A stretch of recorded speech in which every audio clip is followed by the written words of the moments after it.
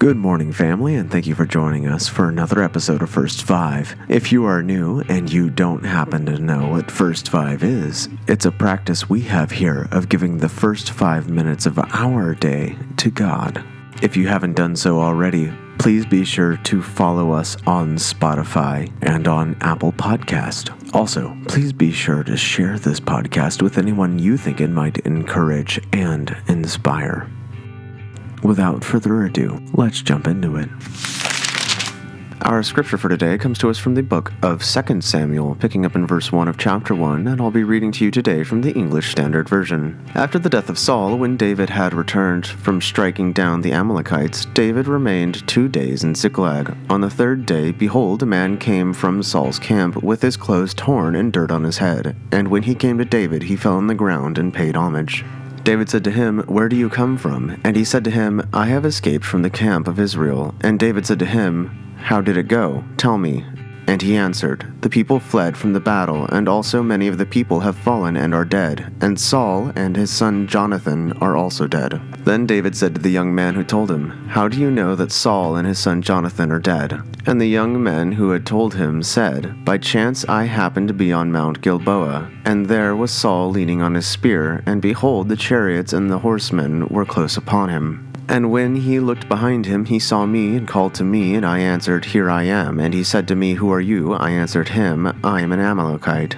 And he said to me, 'Stand beside me and kill me, for anguish has seized me, and yet my life still lingers.' I stood beside him and killed him, because I was sure that he could not live after he had fallen. And I took the crown that was on his head, and the armlet that was on his arm, and I have brought them here to my lord." Then David took hold of his clothes and tore them, and so did all the men who were with him. And they mourned and wept and fasted until evening for Saul and for Jonathan his son, and for the people of the Lord, and for the house of Israel, because they had fallen by sword. And David said to the young man who told him, "Where do you come from?" And he answered, "I am the son of a sojourner, an Amalekite." David said to him, "How is it you were not afraid to put out your hand to destroy the Lord's anointed?"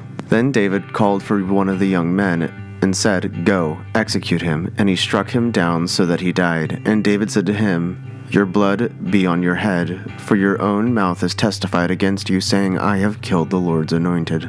And David lamented with this lamentation over Saul and Jonathan his son, and he said, "It should be taught to the people of Judah. Behold, it is written in the book of Yashar." He said, "Your glory, O Israel, is slain on your high places. How the mighty have fallen. Tell it not in Gath. Publish it not in the streets of Ashkelon.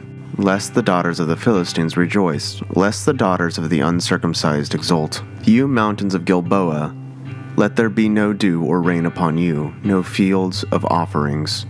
For there the shield of the mighty was defiled, the shield of Saul not anointed with oil. For the blood of the slain, from the fat of the mighty, the bow of Jonathan turned not back, and the sword of Saul returned not empty.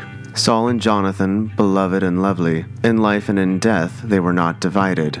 They were swifter than eagles, they were stronger than lions. You daughters of Israel, weep over Saul, who clothed you luxuriously in scarlet, who put ornaments of gold on your apparel.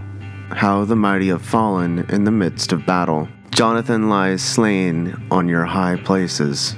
I am distressed for you, my brother Jonathan. Very pleasant have you been to me. Your love to me was extraordinary, surpassing the love of women. How the mighty have fallen, and the weapons of war perished.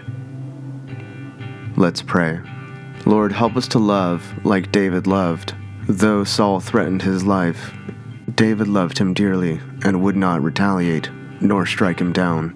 Help us to be faithful to you as David is faithful. In Jesus' name, amen. This has been your host, Pastor Brody Hart. Thank you so much for joining me once again for another episode of First Five. I can't wait to meet with you again tomorrow morning when I see you at the sunrise. God bless you.